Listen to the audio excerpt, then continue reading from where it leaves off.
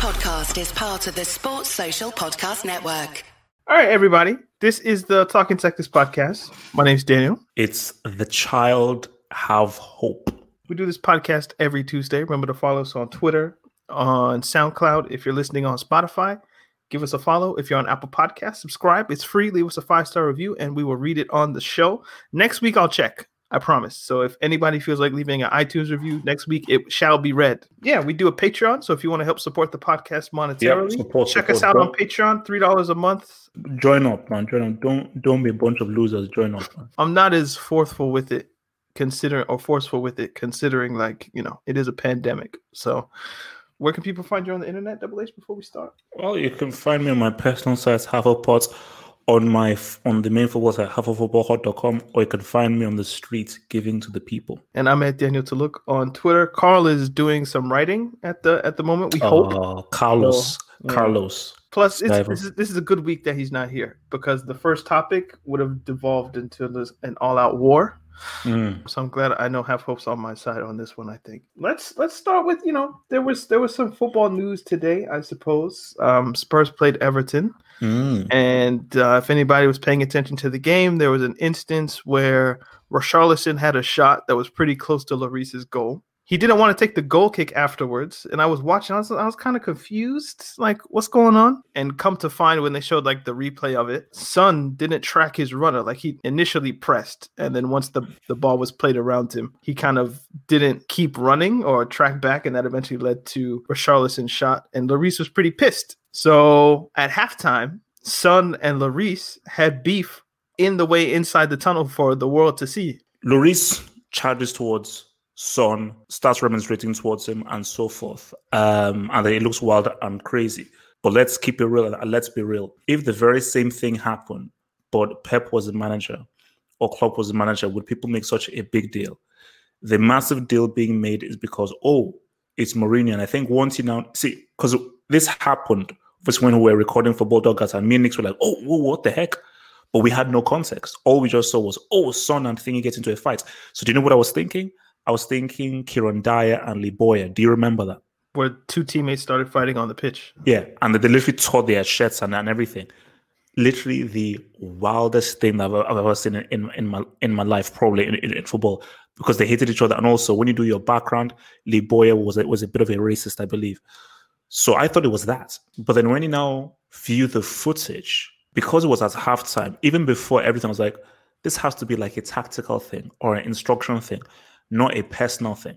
Mm-hmm. So once you understand that, then it's like, okay. But then because it's Mourinho, people want to make that leap. And if, let's say, Tottenham had lost the game, oh my gosh, that would have been like front page news and everything. So, but now they won the game and so forth. It's like, if you're making a big deal out of it, it's because you need the narrative of, Mourinho is the man wherever he goes, he creates toxicity. You know, this now links in well with Ndombele and so forth. Yes, it all makes sense. Mourinho, the evil one. So right. But see, we have to contextualize this with, they lost the last game pretty badly. Part of Mourinho's strategy was kind of calling out his team's lack of intensity and challenging their manhood in some ways. Lloris probably took that criticism to heart and was like, look, the manager's been on our necks for the past 2, 3, 4 days about our lack of intensity. And then you decide not to track your runner. So as captain, it's kind of my duty to call you out. And that can lead, I guess, to, you know, a confrontation of sorts. But yeah, I don't think it was anything personal. It was just that kind of professional pride. Why didn't you run? It led to a chance on my goal that if it was on target, I couldn't have saved. And maybe you could have done something to help prevent that. So I think Mourinho is being the kind of, he's pulling the strings.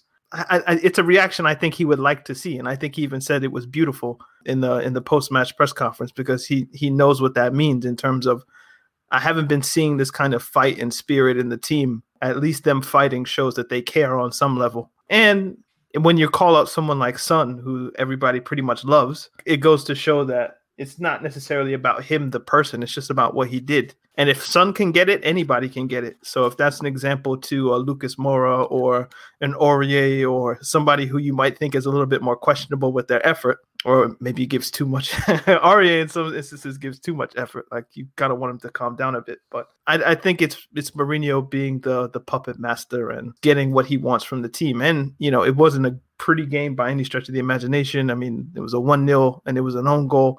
So it wasn't pretty, but as you say, I think like them getting the 3 points was paramount. So it's Jose being Jose. And by the way, how do I frame this? Because it's mostly Manchester United fans that I find revel now in the misery of Jose Mourinho. I don't understand it. So a stat came out today. United fans need to just chill. Worry about your own team. Leave a treble-winning coach, a two-time sale winner. It's alone. Like they broke up. They're with the rebound that they wanted. Ollie was a rebound, but you guys decided to marry her, so fine. But now that Jose's doing his own thing, they're still checking the Facebook page and looking at her Twitter and peeping the Instagram. And if you're broke up, break up. Why are y'all still preying every little thing that Mourinho does? No, wait. But maybe it's because it was a very particular relationship and they were bonded so badly. But when they first got together, it was because you had lofty hopes of what the relationship would be like, because you're like, oh my gosh, I finally got this girl that everyone has been talking about. This girl that everyone, man. They hated him from the jump. That's the weird part. But it was still Mourinho. I remember this. Maybe you may have seen something different. Initially, it's Mourinho. It's the winner. Like, okay, we try to go for Van Gaal, but this is Jose Mourinho. And the whole Chelsea thing, you know what? That was an anomaly. That was just like a small blemish on his resume. But this is Mourinho who, we may not like, his football may not be what Ferguson is. He's going to bring us the kind of success that he brought for Real Madrid and his first stint Chelsea. They lost to Sheffield United. Was it 3-1 in their previous game? Not that I follow that many Sheffield United fans, but you would have thought my whole timeline was Sheffield United just supporters. But come to find, they're all just like Manchester United fans who are happy that, you see Mourinho, he's finished, he's this, he's da-da-da. But then a stat came out today that since he took over Tottenham, he's won more points than Arsenal and Chelsea in that time. Really? Yes. So Spurs, since Mourinho's arrival, have won more points in that time. I think November 20th was maybe when Poch was sacked. I'm not quite sure the exact date when Mourinho was hired. It might have been the next day. So November 20th.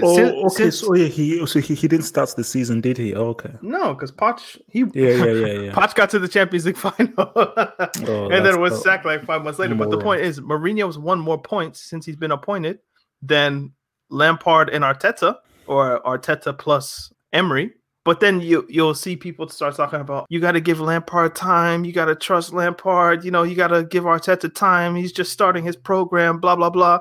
But Mourinho, who has done better in that amount of time, he's finished. He's done. He's a brick manager. He's this, he's that. It's just like, where's the consistency? And Lampard and Arteta are unproven entities. We don't know what they're capable of doing. In his best form, Jose Mourinho is capable of winning you a Champions League. This has been proven on 2 occasions. He's capable of winning you the Premier League. That's been proven on 3 occasions. But, he's finished. He's this, he's that. Are we not even going to give this man a transfer window? A summer transfer window at that, before we just determine he's already finished? It's because people are so salty against this man, and I don't understand it. What did he do to you? The hate is almost like, did he slap your mother? Like, what personal thing did Jose Mourinho do to you that you hate him this much? The hate can't just be about football. It has to be something personal and tangible. Basically, I'm looking at some of the comments, and I'm remembering what some of the United fans were saying, just some conversations I've had. It is the notion that players that United fans had lots of hope for, specifically Pogba and Martial, who they would have wanted to see really develop and really grow. They say he was responsible for stunting their growth with his whole, I'm going to criticize you in public tactic. I'm just playing devil's advocate here, so I'm just trying to come from their point of view. Is it Mourinho's fault that they're weak mentally? Is it his fault that they can't take a bit of criticism? No. But then, see, this now comes to the whole thing of Football Manager. So in Football Manager, there's this thing you can do where you can criticize a player privately or publicly, and you need to choose that based on the personality of the player. Players respond positively depending on how you criticize them. Someone like Ibrahimovic or Cristiano, if you criticize them in public, that will be positive because of their large egos. They'll be like, oh, okay, and that was actually probably get them to be a lot better. So no, whoa. So are you saying Pogba's ego is a front? Because if you would think Pogba has a pretty large ego. I think the thing with Pogba, it was deeper than just the criticism. I think it was a case of the relationship. So it's a mixture of the public criticism and the behind the doors relationship that he had with Mourinho. So that kind of concoction didn't blend well. Whereas Mourinho obviously had a much better relationship with Ibrahimovic. So if you would go and say, well, Ibra, he didn't do too well today, Ibra would be like, oh yeah, I get it. But because Pogba they got off on the wrong foot and they didn't really vibe well, him now saying, nah, Pogba ain't doing too well. Pogba, who may react positively, a manager said that who he got along with, he's going to be like, what? After the arguments we had and so forth, after the things you said to me in training, you now insult me publicly? Man, screw you. I'm not making the argument that Mourinho is a perfect manager, unblemished, who makes no mistakes. Of course the guy makes mistakes and he doesn't press the right buttons with the right people all the time.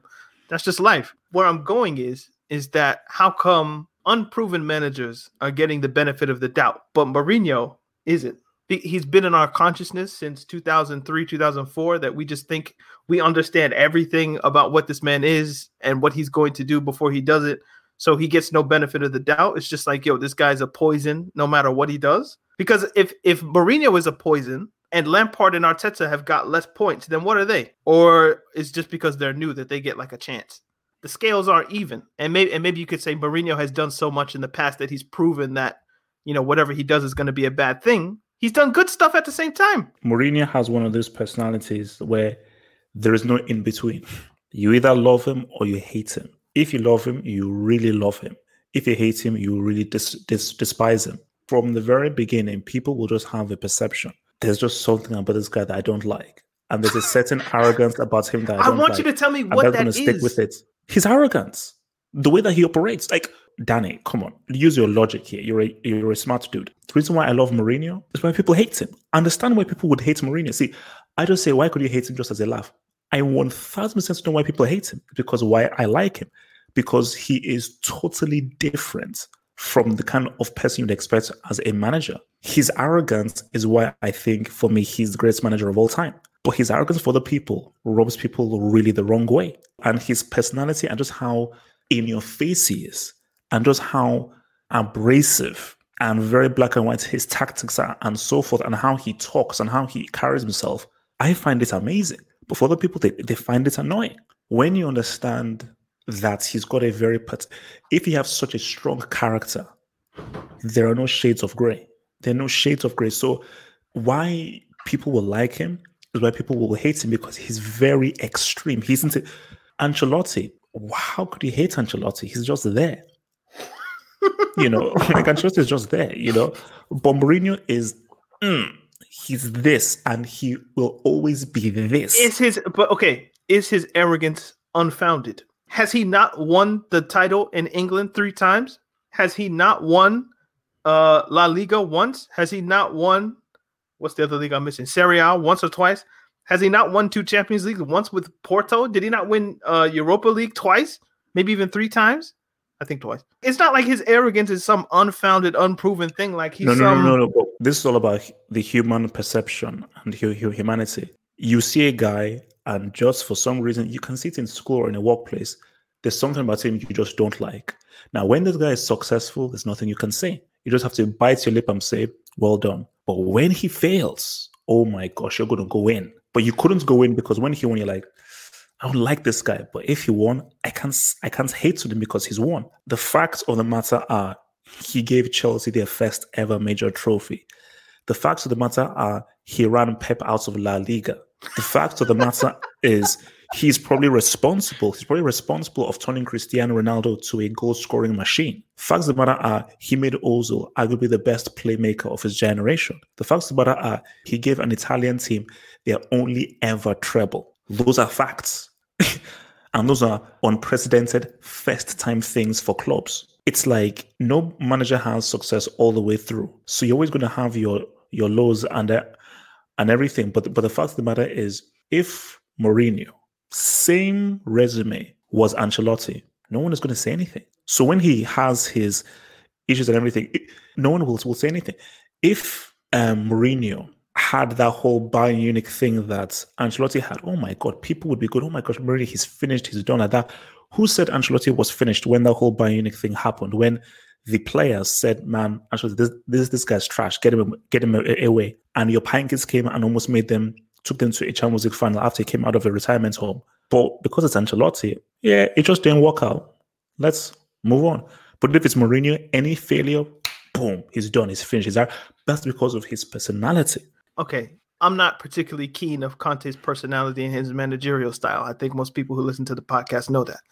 But when Inter Milan lose, I don't enjoy him losing in the same way. But it's like Manchester United fans and I guess some Spurs fans, even some Chelsea fans to an extent, definitely Real Madrid and Barcelona. When Mourinho loses, let's pop the champagne. And maybe people love football so much that the flip of that means that they hate things so much. Because, they say love and hate it's a very similar emotion, just that it's kind of flipped. So maybe like the love that you have for Manchester United is just so deep that anybody who comes and ruins it, you have to hate them with as much love as you love the thing.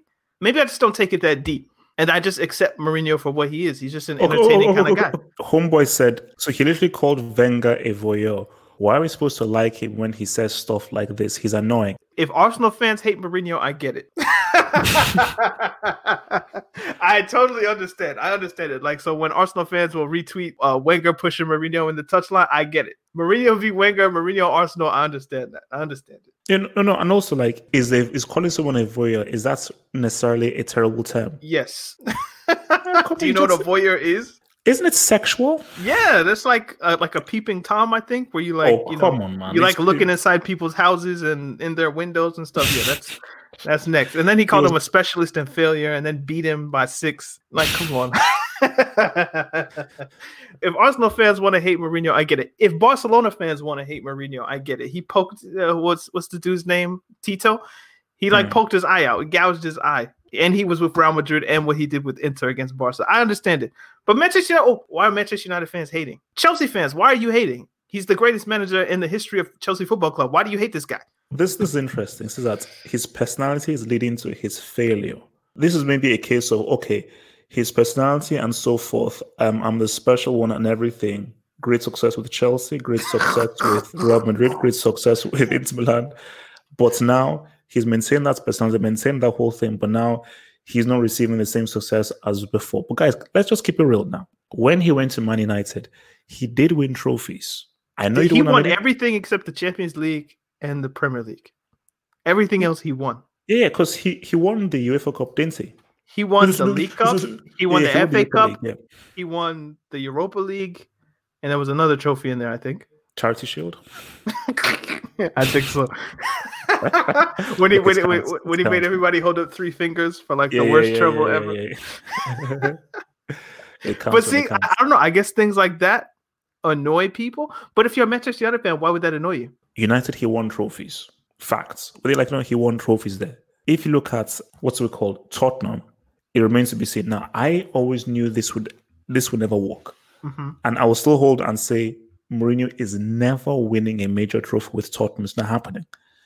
Because Daniel Levy is not a guy who will happily invest into buying players. I don't want to go into any more details than that. He didn't win the FA Cup according to the comments, so my bad on that one. He didn't win the FA Cup? No. Liars. Van Gaal won it. Oh, it was Van Gaal. Yeah.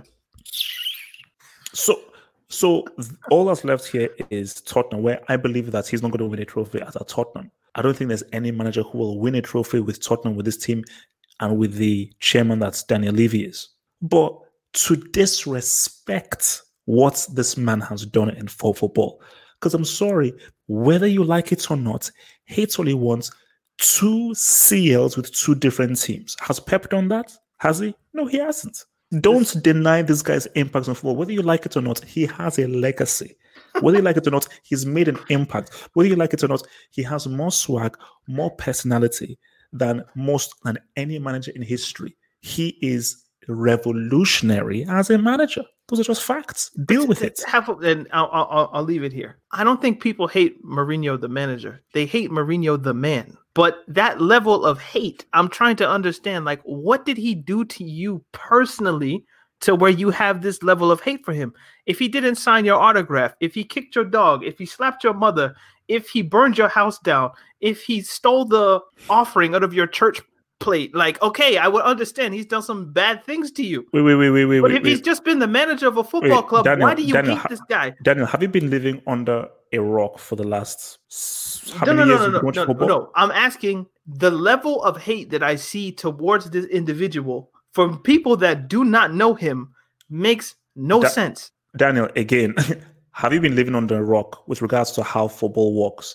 Do any of these guys know who Messi is personally? I don't understand that either. But this is what I'm saying to you.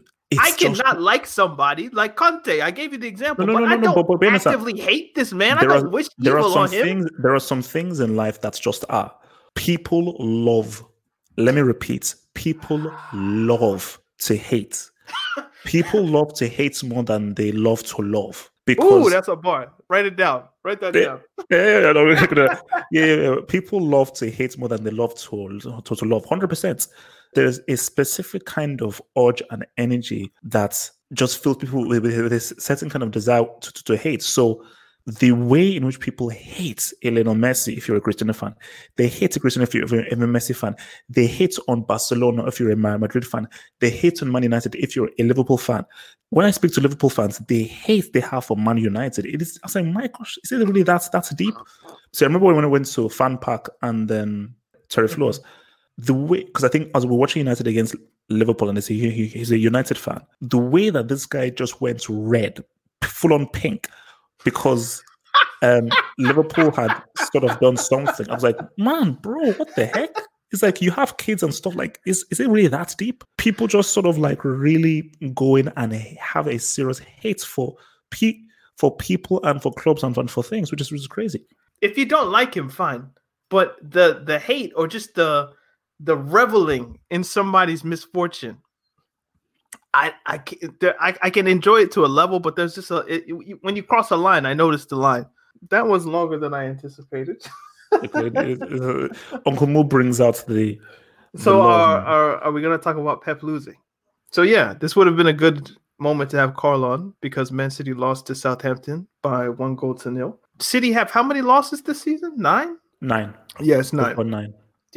How do you think Guardiola's kind of Man City career's prospects are right now? Do you think like this is the end of the line? Do you think he's going to go for another year? Once we add in the complication of the Champions League and perhaps being banned for a year or two, do you think that has any influence on what's going to happen heading into 2021? When you look at that looks pretty nasty. What are we looking at, Halfo? Describe it for the people who can't listen or who can't watch. So we're looking at the Premier League table. So with 33 games played, Liverpool have 89 points. Man City have 66 points. Damn. And I believe that is a 23 points gap. You would be correct, sir. Wow, and they have the exact same goal difference. That's even more crazy. Yeah. That Liverpool's goal difference is only 47. Interesting. And Atalanta have still scored the most goals in all of Europe, I believe. Or maybe those 4 goals by Barcelona have changed this player. Man City have scored 9 more goals than Liverpool have, but Liverpool have 23 more points. I'm starting to think, Liverpool's season is a bit dodgy, isn't it? If we're looking at the numbers. Because how can Man City have more goals and an even goal difference, but they have 23 more points? What the hell? So they were winning games by 1 goal every time? Maths is overrated. As I always told you, maths is overrated. It's not quality as I think it is. The more investigation we do into this Liverpool season, when it's over and done with, 5 years from now, I think this is going to be like the 5th best campaign ever won. No. Wait, it's all dependent on if they break the points record. Even if they break the points record, I don't care about the points record. What the heck? No. Okay. Wait, you don't care? No. Look who they're doing it against. 9 lost City, 9 lost Leicester, 10 lost Chelsea. Doesn't matter. It matters. If they break the points record, it's between who scored the most goals, the Invincibles, and the most points. No, if they get over 100 points, I'm sorry, that's a stat. I can make an argument that the Chelsea team that beat the invincible Arsenal, even though they lost 1 game and ended up with 95 points, when they only conceded 15 or 16 goals, is just as impressive as this Liverpool team. even though they'd haven't accrued however many points. But they were going against peak Arsenal, peak Sir Alex. No, you don't will remember. You don't understand. That's not how it works. History works with what did you do? People say, oh, well, what did you do? But who did you play against? I'm not getting caught in the moment of, oh, it's 2020, so the thing that happened in 2020 is the best. I think there can be context. No. What I'm saying is, forget what year it is. If a team had the most points ever recorded, that is a stat that stands out. If a team went through unbeaten, that stands out. If a team scored the most goals, that's a stat that stands out. What about the team that concedes the least goals? Yeah, that stands out as well. So that's that Chelsea team in 2004, 2005. They conceded 15 goals in a season. But let's be real. Let's be real and let's be objective. History will look more favorably on a team who accumulated the most points than the team that conceded the least. That's just facts. Okay. People will be more favorable with the team that scored the most numbers, goals. Bro. What do you mean? I mean, you're looking at the table and determining greatness through tables. The point here is that Man City have been all comparable in every stat except for points, which means there must be something funky that's going on with Liverpool's performances, that City can have more goals and an even goal difference, and Liverpool have 23 more points. That means Liverpool must be doing something weird in their games to where you have a gap that large with goal numbers and defense numbers that even or even better. No. What it is that we've seen the season they've had. They've not played well. Exactly. We were able to what? Who turned you into a stat merchant? I thought this was all about the eye test. What's happening to my guy? No. Basically, you don't understand. There is an objective way of viewing this thing as objective. For me personally, wouldn't put their season historic. That's just me personally. But I'm talking objective and real. If they break the points record, that is historic. If they don't break the points record, no one cares. I'm not arguing that. But if we're talking about the merits of which team is better, then I think the eye test must come into equation. It has to be a variable in the equation. Oh, no. But that is why many people have said that despite the 23 points gap, De Bruyne has arguably been the best player this season in the Premier League. And it's probably been one of the best players in Europe. It's been such a weird season because you're like, I'm making the argument that Man City last season is more impressive than Liverpool this season, even if Liverpool end up with 104 points. Well, for me, I'd say no. Man City, the 100 points season. Because I watched Man City last season do what they do with a hot Liverpool behind them. Like, if they slipped up one time, Liverpool would have won the league, and they didn't. To me, that's more impressive than just destroying a league and not even being impressive. Do you see what I'm getting at? Like, the context of the season matters when we try to determine greatness. But I still think there is no discussion needs to be had until let's just see what happens. If they don't break the points record, who cares? Because if I see 101 or 105, I'm like, okay, hold up. Just like when City got to 100, like, excuse me, 100 points? What? Excuse me? Yeah. You have to hold up. I'm not saying it's not impressive. What I'm saying is when we compare it to other things that have happened in the past, there's an argument contextually that this Liverpool season will be maybe top 5 ever, but people holding it as, oh, this is the greatest thing we've ever seen just because they get 104 points. No, not necessarily. That's all I'm saying. Because I think Manchester City last season was more impressive than whatever Liverpool do this year. Because one slip up in like 10 games and they lose. They had to beat Liverpool in January and couldn't lose again. To me, that level of pressure, Liverpool might win and go ahead, then you have to reply with a win, goal, all of that stuff. It makes it more impressive to me than, people won't give a crap about that though, will they? What people, we're here to shape the minds of people who don't know any better. This is our job. Okay, us and the people in the comments, we are here to formulate the correct opinion. No one's going to listen to us. We're just saying some stuff, because I think that people will formulate their own opinion, and people view things very black and white without context. That's just the sad reality of things. How is HH the responsible one on this? Daniel needs to be put under review.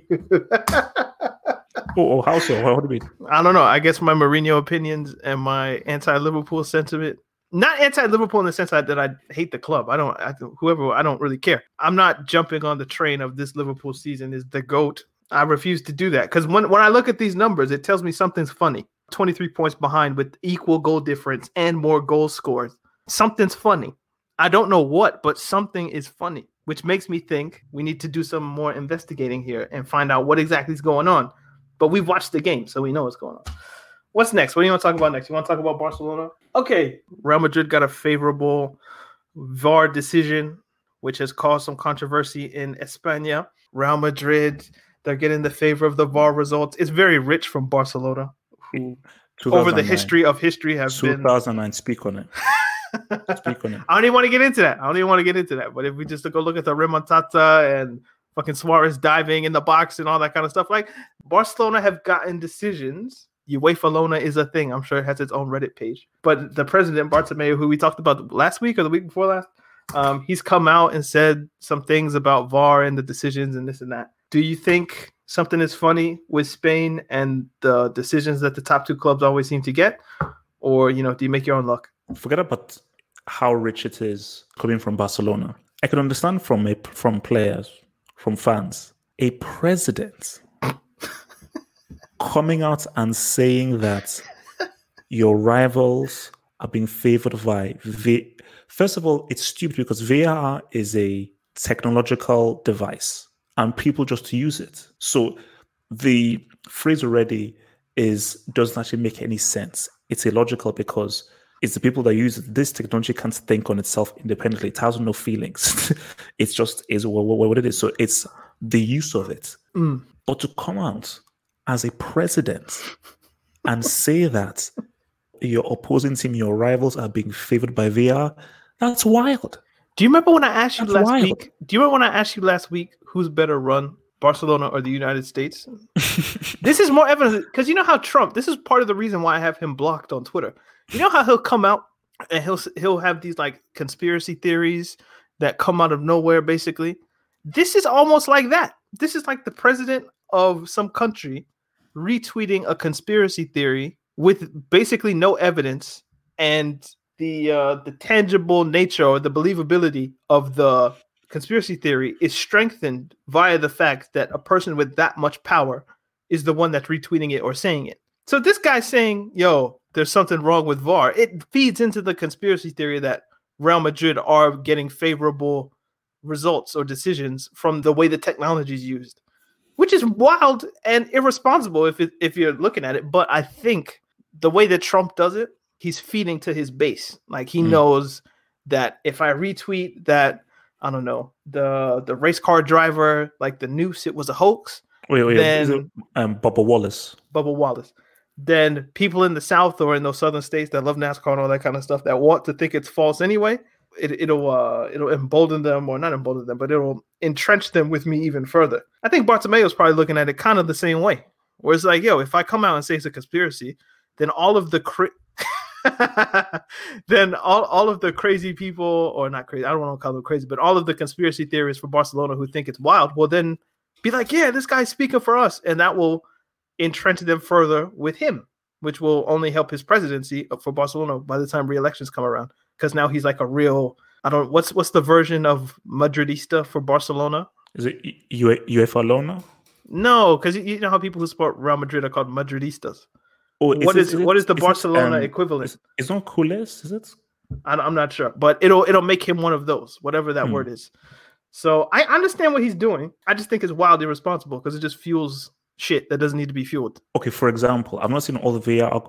Okay, let's look at two of the VAR calls. Mm-hmm. The Benzema one, I watched the game. It was his shoulder. It was his shoulder. And that's legal. It's legal. Yeah, that's legal.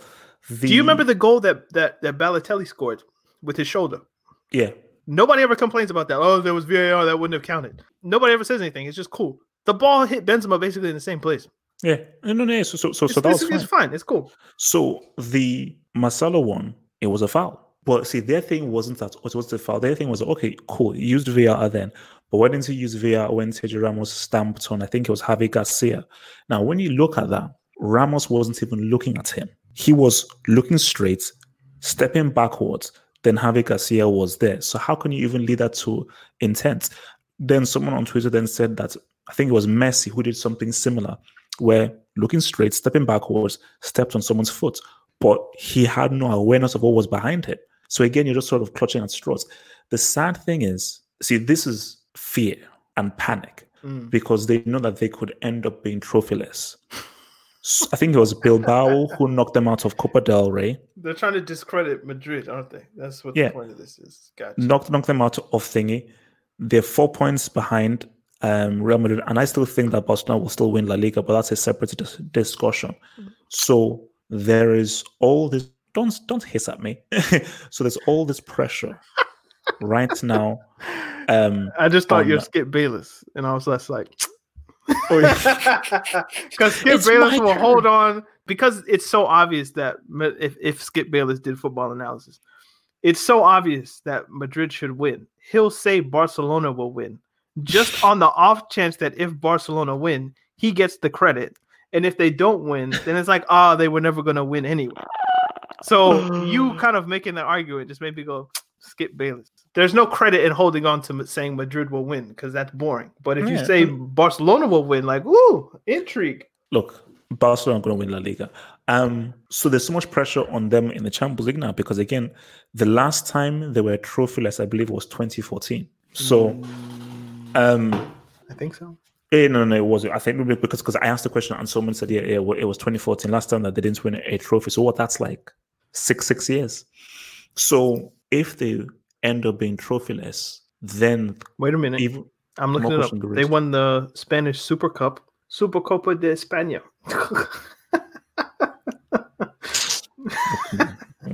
No, basically they were trophyless. They got something. It's not nothing. Okay. So maybe this is the first time that's in a long time that they get literally nothing. So literally nothing. Yo, you want to talk about Bayern? All right. So what's going on, man? They beat Leverkusen in the DFB Pokal or whatever it's called. Yeah, DFB Pokal Cup. What was the final score? 4-2. Yeah. So Lewandowski, 51 goals, all competitions. Do you know? I tweeted you. I was like, so you still want that second leg? Because it is like, yo, Lewandowski has 50 goals this season. That's a lot of goals. That's impressive. Man. And you have to consider the Bundesliga only plays 34 games in the season. Oh yeah. If he played 4 more games, that's perhaps 3 more goals maybe. But just for a laugh, just for people around to see. So this is his history. Wait a minute. This is whoscored.com. I thought you were against this website. Well, it's fun though, but yeah, like as a primarily I'm only because look, this is the Stats Merchant's home. I was just this is whoscored.com. I thought Half Hope didn't believe in whoscored.com. But anyway. So this is actually his, according to WhoScored, his highest rated season in the Bundesliga, 8.13. Even if I don't even know how they come up with those ratings. Is that a 9.2? Is that this season in the Champions League? Champions League, yeah. 11 goals in 6 games. Oh my goodness.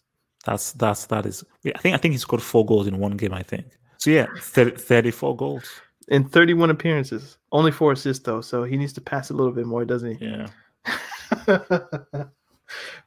So last season he played more games and had 12 less goals.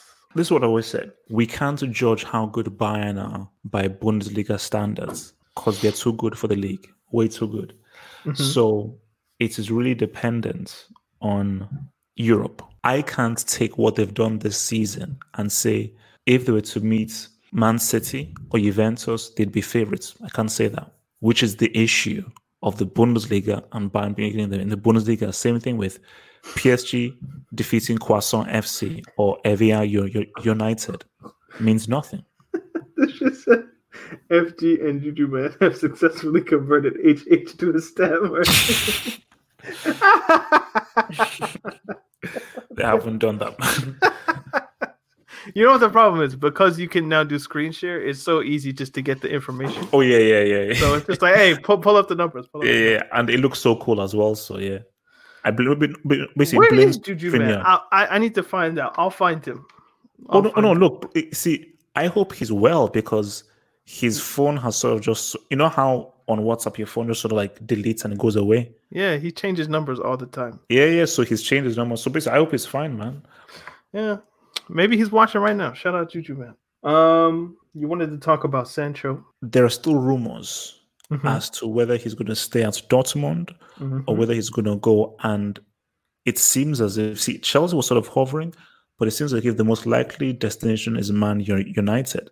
So, Where's he from? He's from London, right?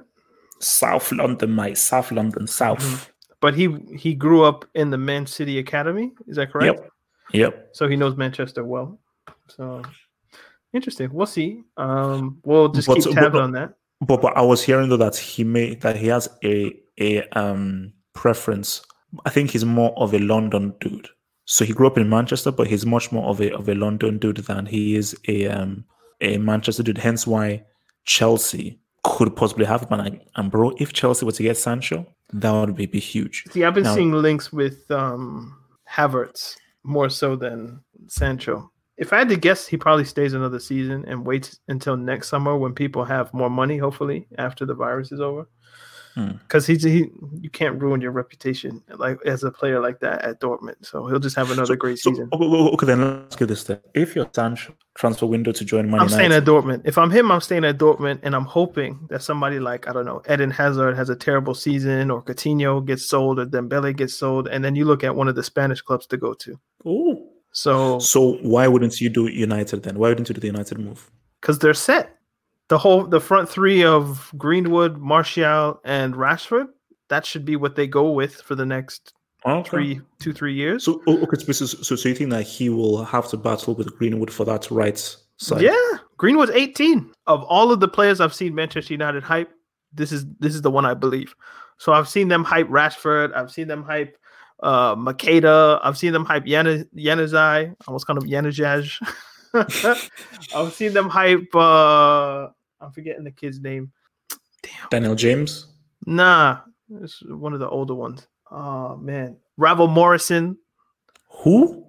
Exactly. You don't remember Ravel Morrison? He was like one of their top players. And then he I know who he is. That's why I said who. Google him. Where's he at now, man? I was like, I didn't want to. He's like some light skinned dude. I didn't want to bring up like skin color. Yeah, but yeah, it was. Lingard is another one. Shout out to the comments. Like they've hyped so many players, and I'm just like, okay, yeah, you guys have another one. Kind of the same way Chelsea do with like, oh, Nathaniel Chalobah's going to be the next, or this guy's going to be the next, or that guy's going to be the next. He moved. He's currently at Sheffield United, but on loan at Middlesbrough. The most goals he ever scored in a season is 6 goals. When did he graduate from the United Academy? So 2010. 2010. Yeah, that sounds about right. So yeah, I'm just all the time you hear about these United prospects, Danny Welbeck, etc. Lingard. Lingard, yeah, Lingard, Welbeck. Like you hear about them all the time. But of all the ones I've seen, yeah, Greenwood is good. Greenwood looks like okay. Like I believe you. Yeah, right foot, left foot. A broken clock is right twice a day. This is one of the 2 times. Maybe Rashford is the other one. So yeah, if I was Sancho, I'm waiting. Just like I want the right move, not just a move.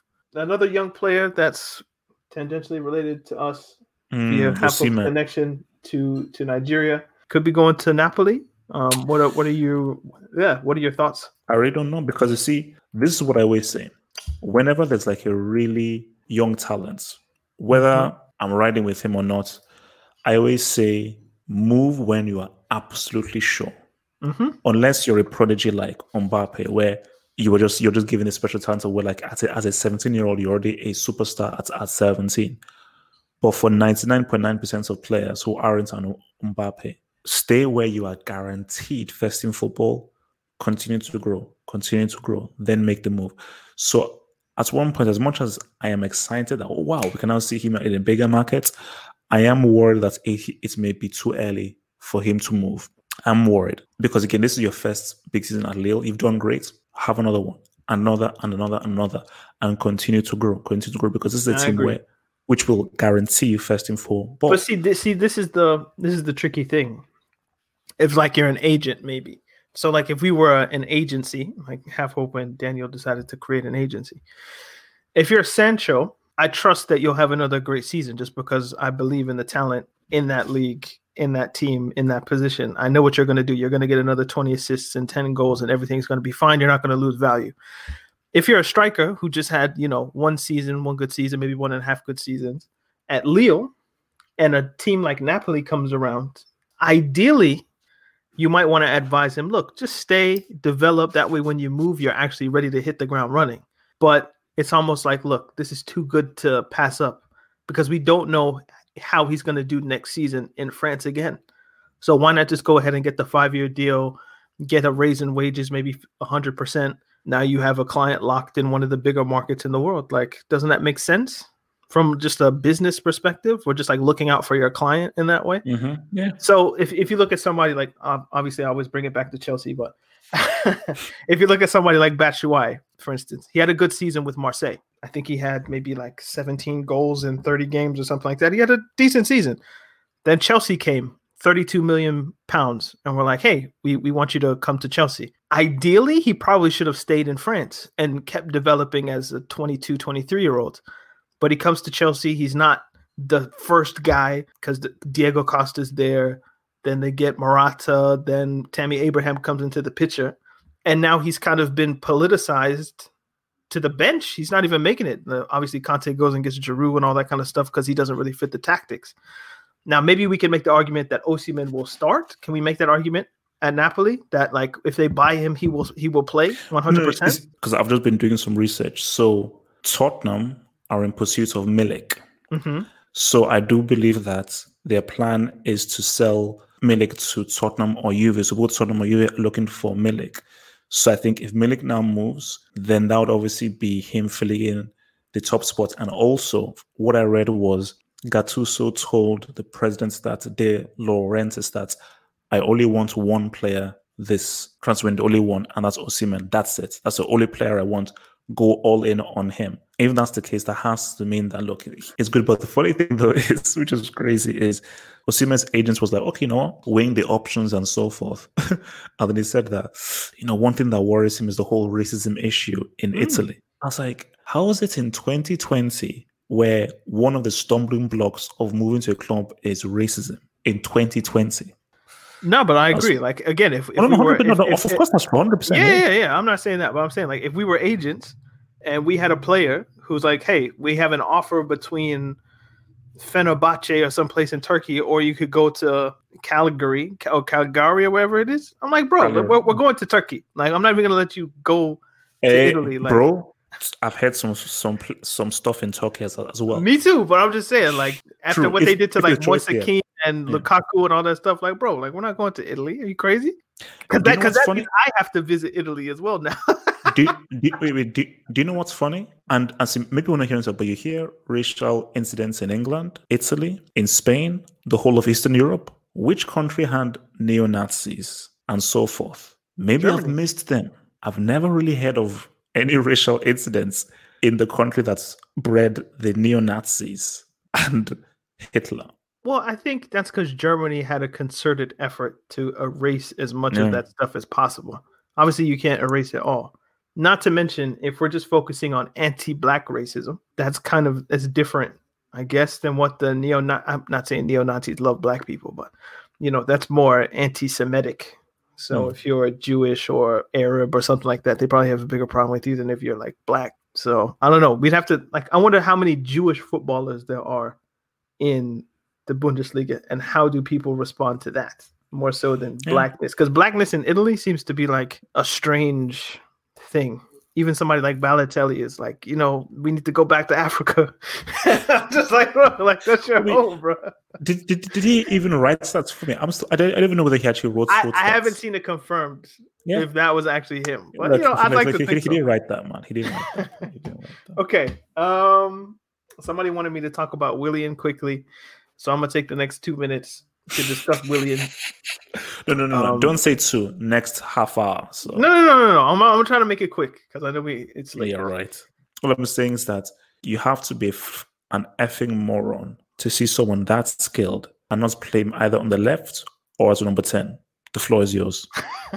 Okay. Willian has taken all the penalties for Chelsea this season that he's been allowed, I suppose, and he hasn't missed. The theory here is Willian doesn't miss penalties. In the last few games, Christian Pulisic has won many penalties. Willian's converted them all, I think 2. And I was watching the games and I was thinking, well, hang on, wait a second.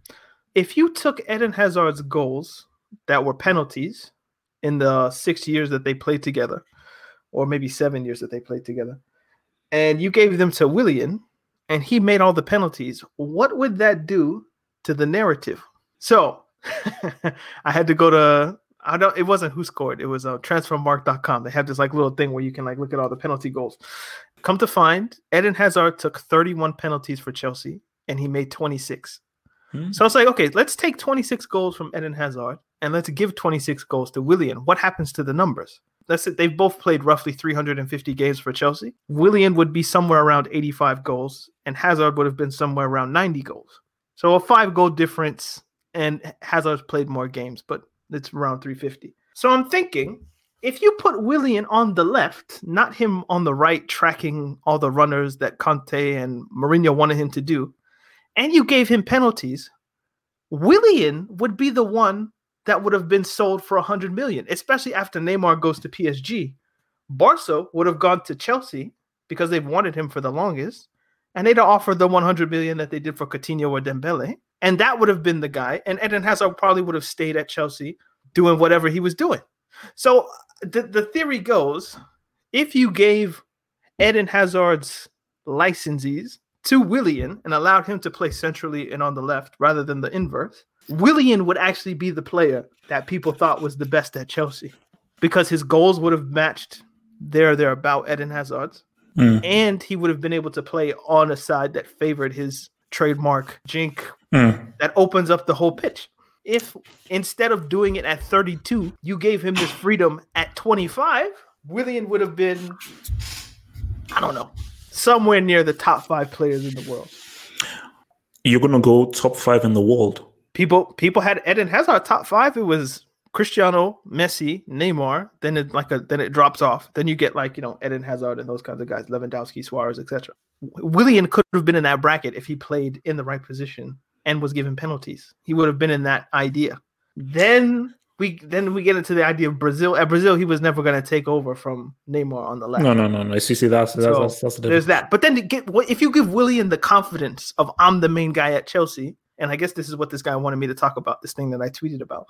If you gave him the confidence that I'm the guy at Chelsea, who knows? Maybe he says what's up to Neymar. I'm just saying. No. Okay, well, look, to be honest, no, he doesn't. But I'll say this: if Willian was being told that you're the main guy just because he's Brazilian and yes, because he's black and dark skinned, I think that within his psychology, he would have done some crazy things. Because I remember this guy at Shakhtar Donetsk, and you see those kinds of Brazilian blacks, the way that they operate psychologically, he would have ripped things open. It's unfortunate that when I look at it and I see how many times he's played on the right. Because Lampard is a moron. It's not just him. I'm sorry, it's not just Lampard. It's Mourinho, it's Conte, it's Sarri, it's all of them. Let's be real. Your excuse was always, we've got Eden Hazard. True. But now there's no Eden Hazard now. But play a formation that allows one to play on the left and one to play centrally. Okay, no, true. So, no, but I'm saying that it's even more so now with no Eden Hazard. There is no excuse not to play Willian, who is probably right now your best attacking player, not on the left. So the fact that you're Pulisic has been amazing. He's been quality. But why would you put Barkley or Mount? You see, you have to be a flipping moron. I'm sorry, you have to be a moron to put either Mount or Barkley in the number 10 creative position over a Brazilian. even if it was a Brazilian selling groundnut. If it was a Brazilian from the road selling groundnut, you don't put Barkley or Mount in a creative position over a Brazilian selling groundnut on the road in Morocco. So I guess somebody wanted me to talk about Willian, so there you go. That's my Willian point. I think Willian is perhaps the most underrated footballer of his generation. Ooh, that's an interesting. And not because of what he did on the pitch, but because of what he wasn't allowed to accomplish on the pitch. So at Chelsea, always on the right. Brazil, always on the right, even though he's right-footed and we play in an era of inverted wingers. So what is that about? for teams that want to play inverted wingers. Otherwise, they would have Neymar on the right and Hazard on the right. So basically, he's so good that he ruins people's plans. Oh, we don't need to buy a left-footed player or play Douglas Costa or play somebody. We'll just play Willian out of position. Why? He must be that good, but it's just he's not as good as the guy that is above him in Hazard and Neymar. Anything else that's on this list? I'm not seeing anything. So we'll take questions for the next 9 minutes or thereabout. I saw in London they opened the bars and stuff. So are you partaking or are you staying inside like a smart person? I'm still staying inside, just going locally to do shopping and stuff because I'm like, are you guys dumb? Because like, are you stupid or are you dumb? He's no, because I saw guys are literally like full on all the way through, fully like no social distancing. Guys are just crowded the place. Like, wait a minute, you do know that this disease can still be lingering about, but government just said, hey, you can go. People have been locked in since March. So guys are like, man, screw this. All the streets, all the pubs, everywhere has just been chock-a-block full of people all around. You got to be smart, man. You got to be smart with your life. Let the first people go out and be the guinea pigs and see what happens. But don't be in that first wave. Don't be that first. No, because I was even speaking to my neighbors, and they were saying that no, they believe that there will be a second wave. I think so too. So wait, so we're going to be doing this for what? Another year? Until there's a vaccine. But if you listen to somebody like Louis Farrakhan, the honorable minister, and you know, like, I listened to the entire address. It's almost 3 hours. Guys, my young black amigos, we will talk friends, after. We'll talk after. We'll talk after. Thoughts on the Guendouzi situation? Is it actually a blessing in disguise for Arsenal, who needs to rebuild their midfield? So let's give some context here. Again, we must always say we must be responsible and professional. Reportedly, there was a bus stop between Arteta and Guendouzi. So he's been banned from first team training for the past 2 weeks. People have said this pretty much spells the end of his time at Arsenal. Guendouzi is talented. Mm-hmm. I think he's useful. Mm-hmm. Unless Arsenal gets Partey or another strong midfielder, they are losing out on a potentially very, very good player in Guendouzi, who, because he's so young, you don't know how good he can be in next 3, 4, 5 years. So you see, what I find interesting is he's not an Arsenal player. What do I mean by that? He's young, but he didn't come from their academy. He was somebody that Emery, I believe, knew about from Lorient, and they bought him. And I think he was formerly in the PSG academy or something like that. And they bought him, but I don't think he ever played in the Arsenal academy.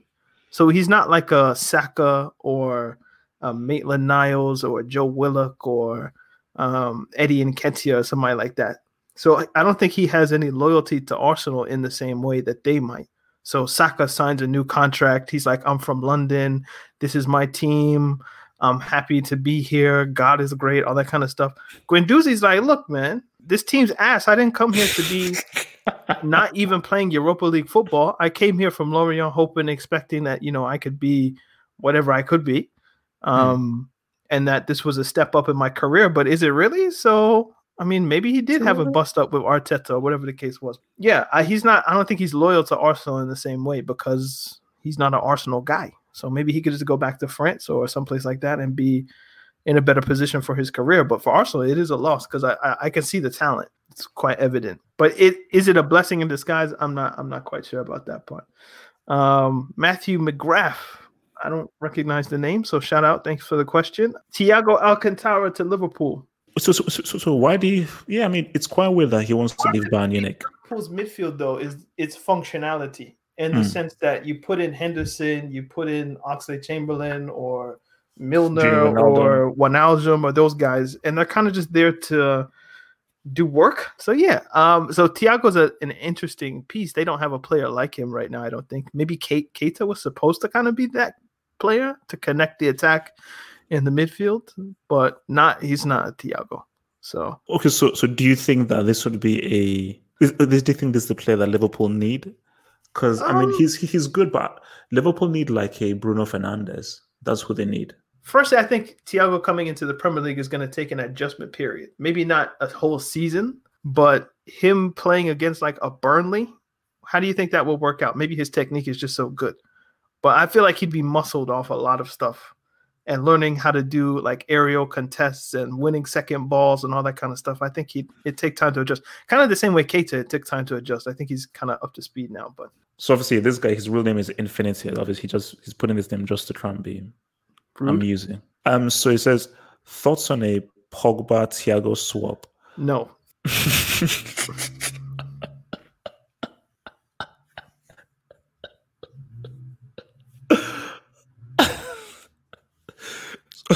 Let's just stop. All right, there we go. All right, so guys, thanks for tuning in to Talking Tactics this week. You know, we do this every Monday. It comes out on Tuesday. I'm Nigerian. Denity is half Ugandan, half Canadian. Please subscribe to the Patreon. We talk about racism and watch stuff about kids living in gangland areas and stuff. And so I hope you enjoyed this week's Talking Tactics, man. Keep going. Sign us out. All right, guys, this has been the Talking Tactics podcast. We thank you guys for listening. We do the podcast every Tuesday. Remember to follow us on Instagram. Twitter's the main one. If you're on Spotify, give us a follow. If you're on iTunes, subscribe. It's free. Half hope, where can people find you on the internet? You can find me on the streets, man.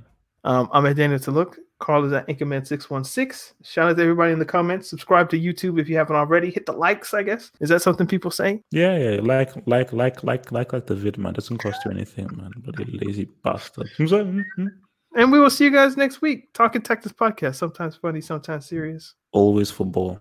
Unless it isn't. Peace. Peace. Sports Social Podcast Network.